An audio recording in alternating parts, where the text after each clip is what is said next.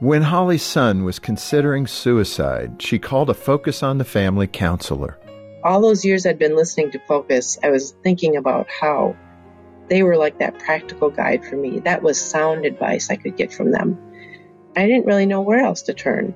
I'm Jim Daly. Together we can rescue hurting parents like Holly and give families hope. Donate today at focusonthefamily.ca/give.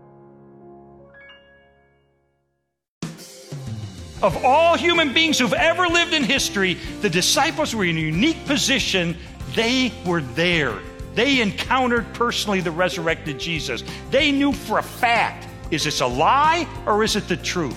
And knowing it was the truth, they were willing to die for that proclamation. That tells me something about the veracity of their claims.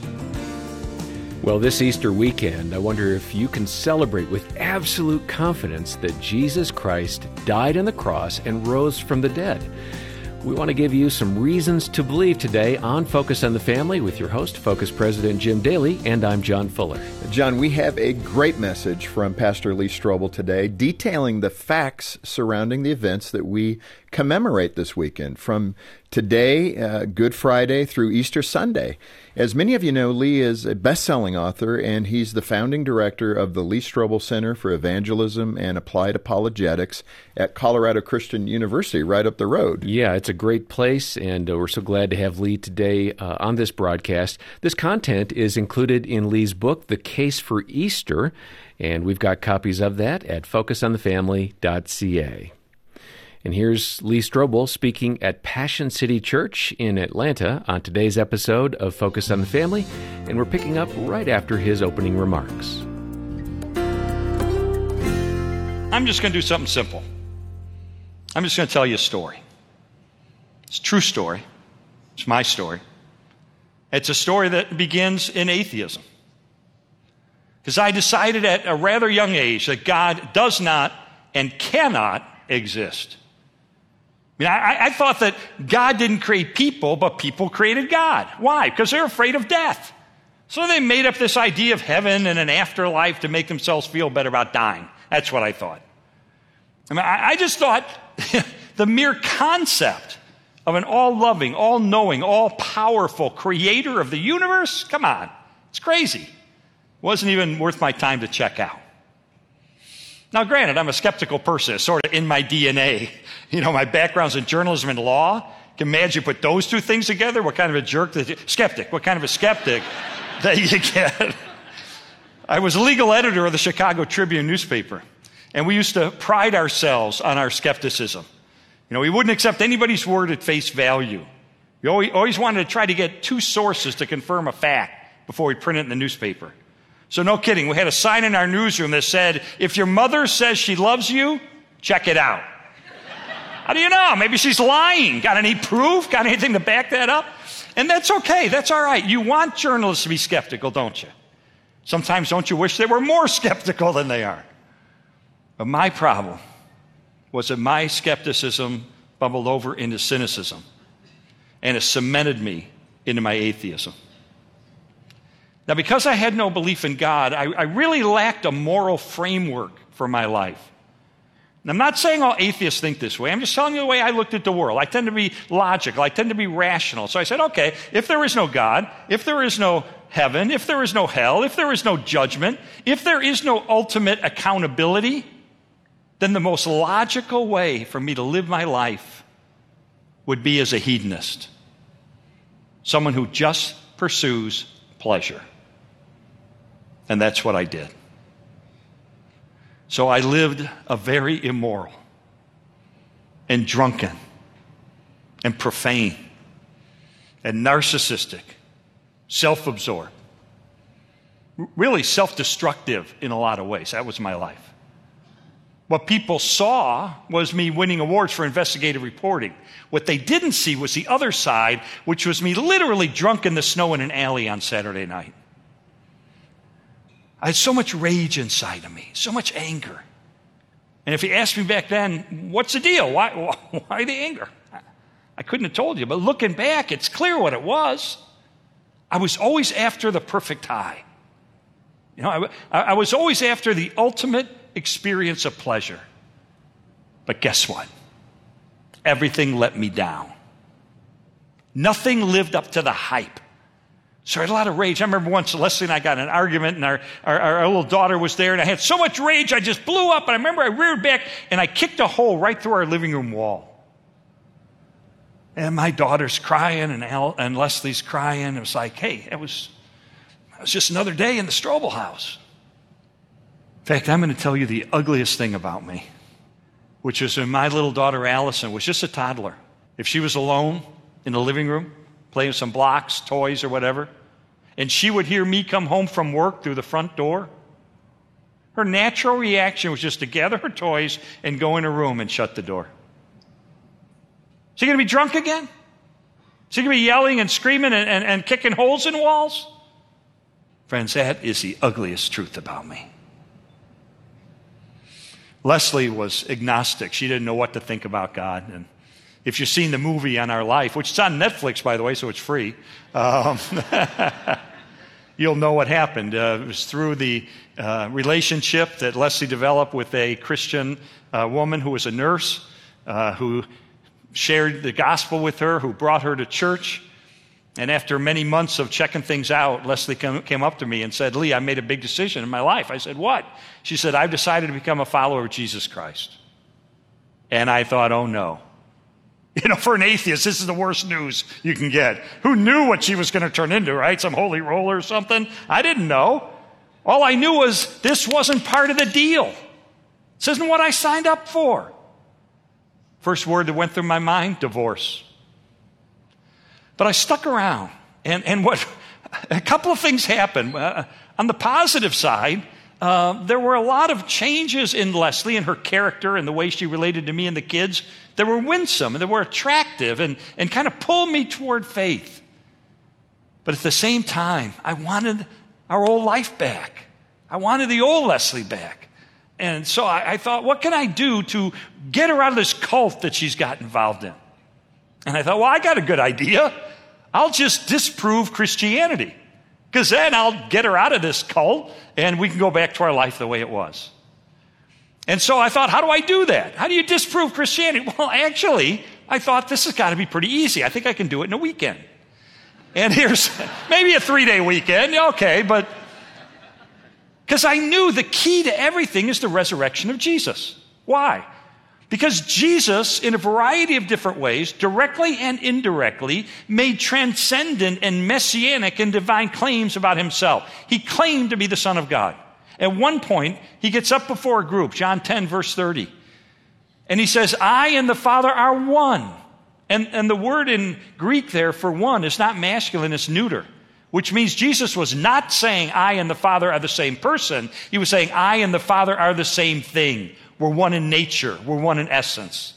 And how did the audience understand what he was saying? They picked up stones to kill him because they said, well, you're just a man and you're claiming to be God. So Jesus claimed to be the Son of God, but so what? I could claim to be the Son of God. You could claim to be God. Anybody can claim to be God. But if Jesus claimed to be God, died, and then 3 days later rose from the dead, that's pretty good evidence he's telling the truth, right? That's why the resurrection is the linchpin of the Christian faith. That's why the Apostle Paul says in 1 Corinthians 15, verse 17, if Christ has not been raised, your faith is futile. You're still in your sins. What was he saying? He was saying, look, Christianity is an investigatable faith.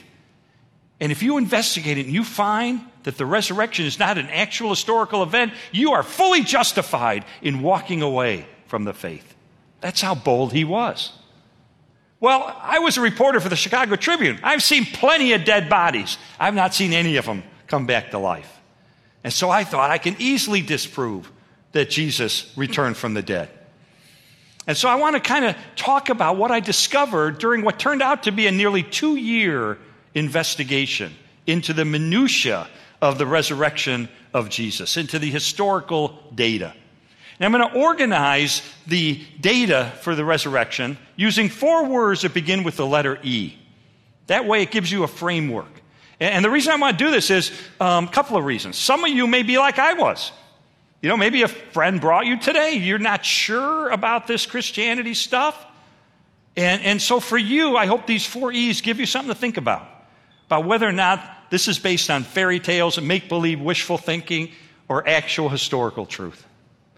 And then for those of us who are followers of Jesus, 1 Peter 3:15 says that we are always to be prepared to give an answer to anyone who asks us to give the reason for the hope that we have, and to do it gently and respectfully.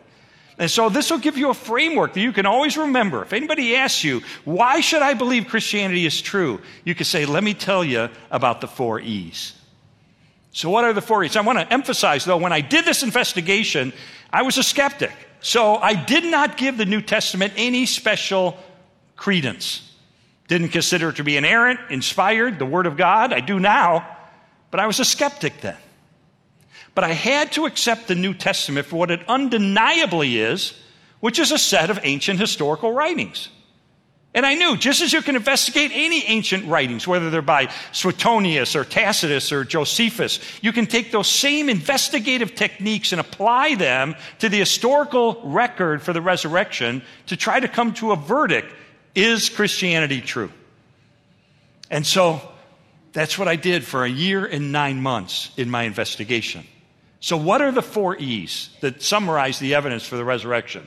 The first E stands for the word execution, that Jesus was dead after being crucified.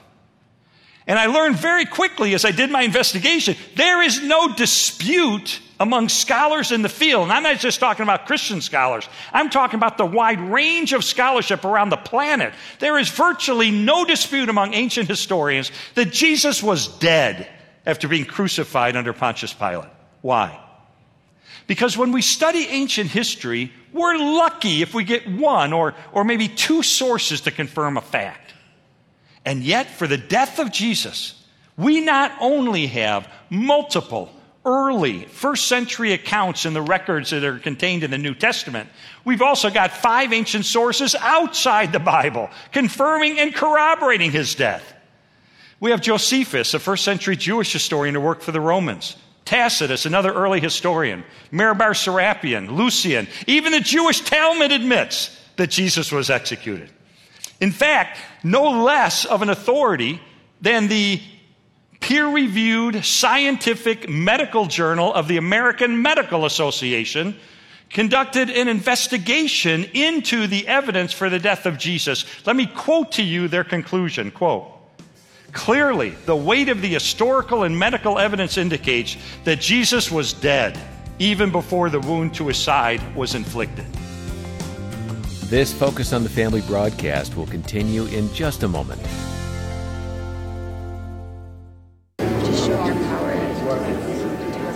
This is the sound of the staff here at Focus on the Family Canada every weekday morning at 9 a.m., petitioning God for those with crisis in their marriage, for those who want to become better parents, and those who are lifting up loved ones to the hope that one day they will know the salvation that Christ has to offer.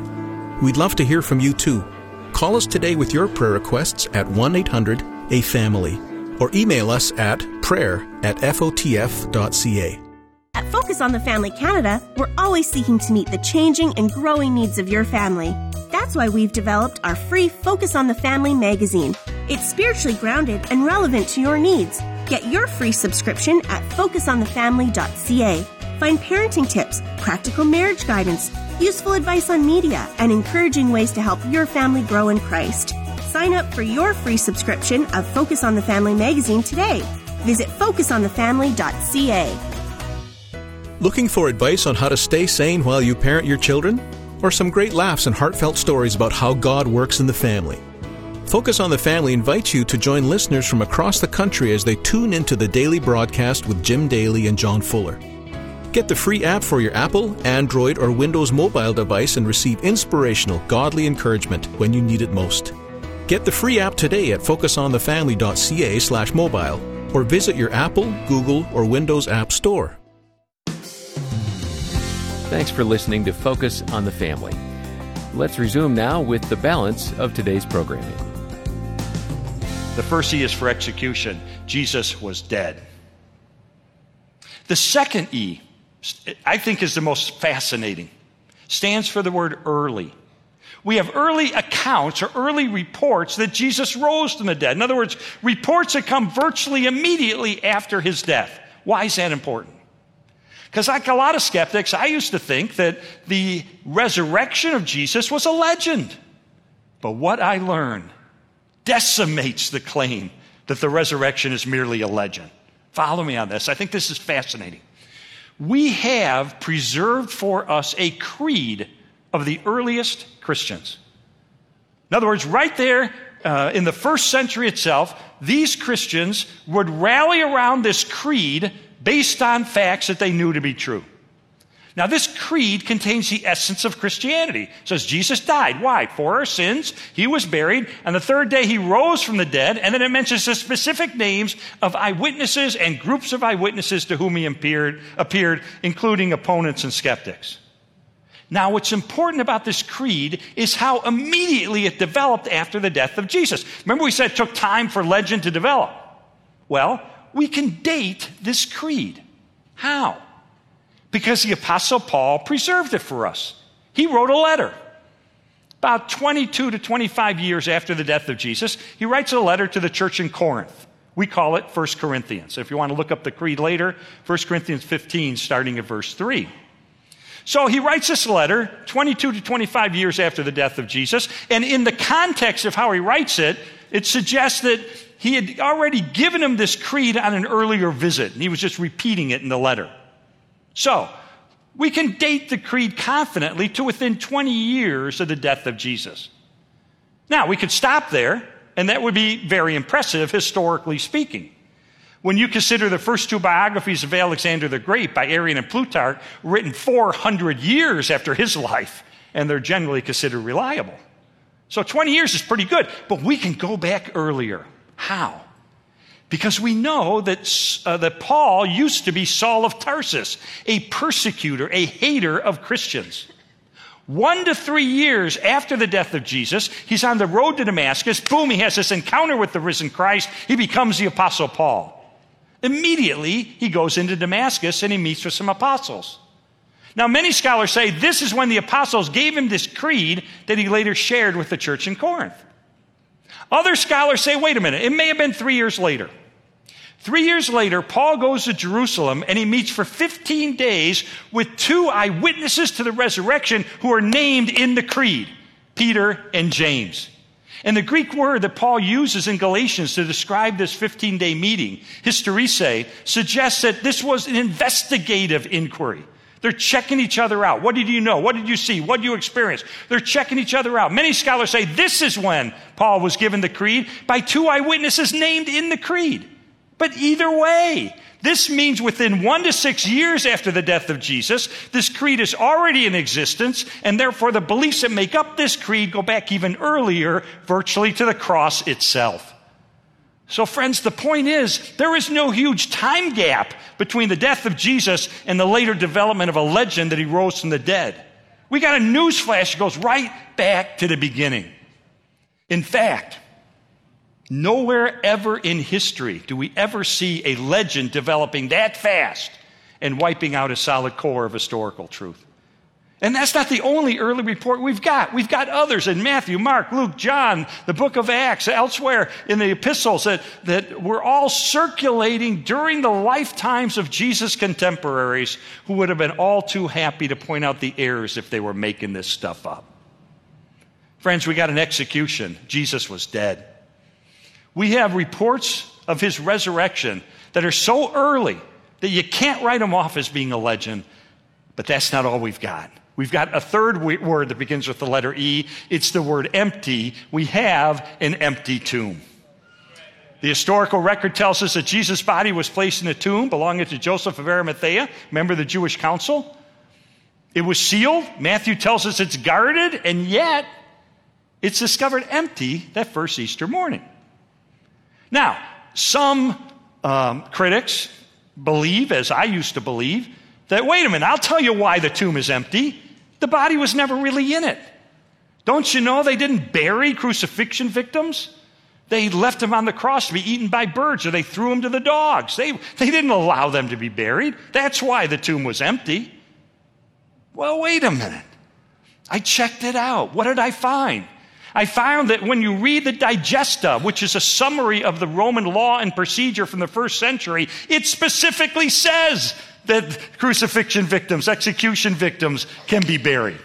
Not only that, we have in 1968 the remains of a crucifixion victim who had been buried that were discovered right there. From the first century, he was executed.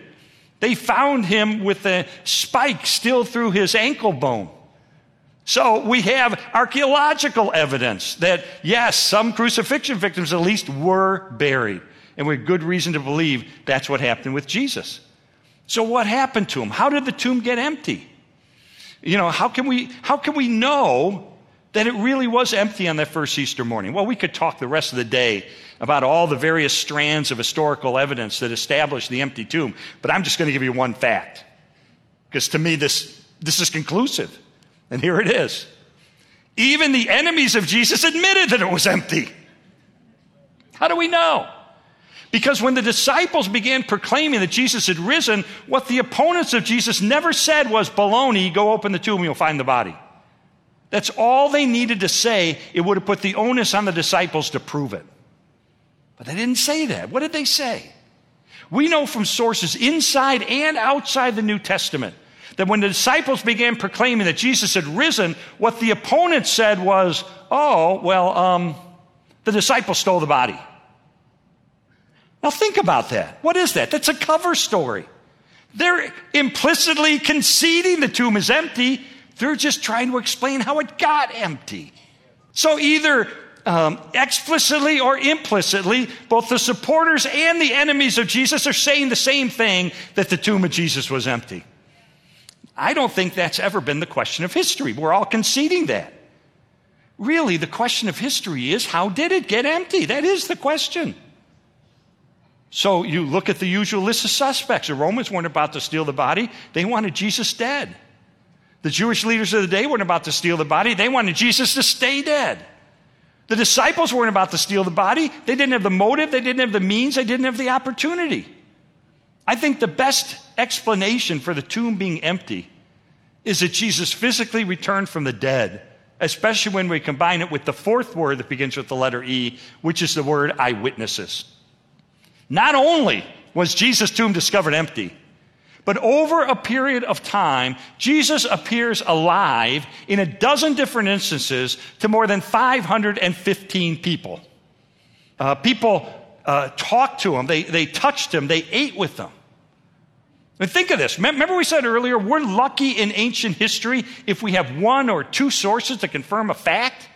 Well, get this.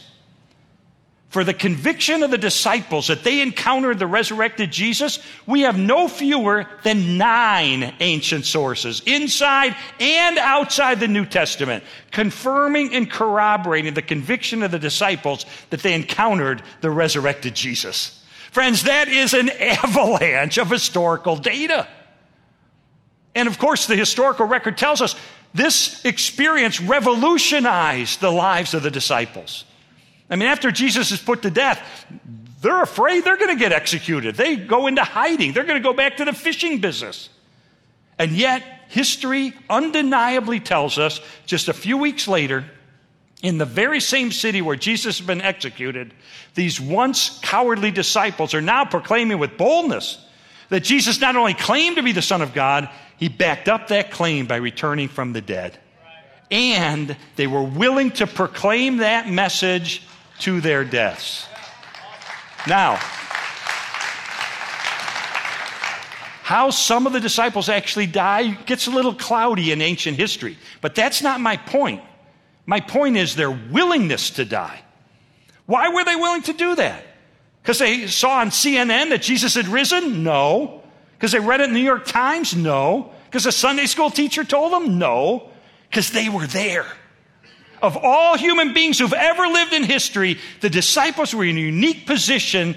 They were there. They encountered personally the resurrected Jesus. They knew for a fact, is this a lie or is it the truth? And knowing it was the truth, they were willing to die for that proclamation. That tells me something about the veracity of their claims.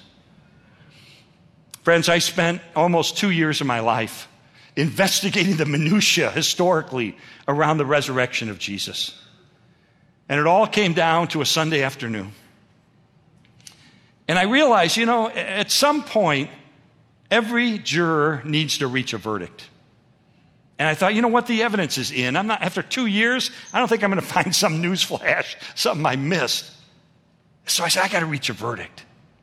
So I sat down with all the evidence I'd encountered over this 2 years, massive volumes of material, and I'm kind of sorting through it, and then I stopped, and I go, wait a second.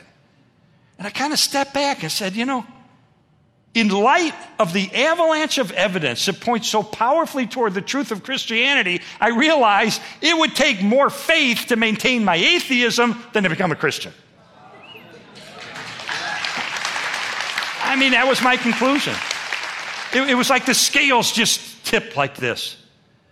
And I realized, based on the historical data, I was convinced Jesus not only claimed to be the Son of God, he backed up that claim by returning from the dead. And then you know how I felt? I kind of felt let down. I did. I thought, it's been 2 years. Shouldn't an angel appear about now? That would be cool. An earthquake would be great. Something dramatic. I was kind of let down after 2 years. Is that it? Is that it? But then I read a verse. John 1:12. It says, but as many as received him, to them he gave the right to become children of God, even to those who believe in his name. And I realized, okay, believing the evidence, concluding, reaching the verdict that Jesus claimed to be the Son of God, backed it up by returning from the dead, that's great, that's important. It's not enough. It's not enough. Believe plus receive. I had to receive. Receive what? Receive this free gift of forgiveness and eternal life that Jesus purchased for me on the cross when he died as my substitute to pay for all of my sin.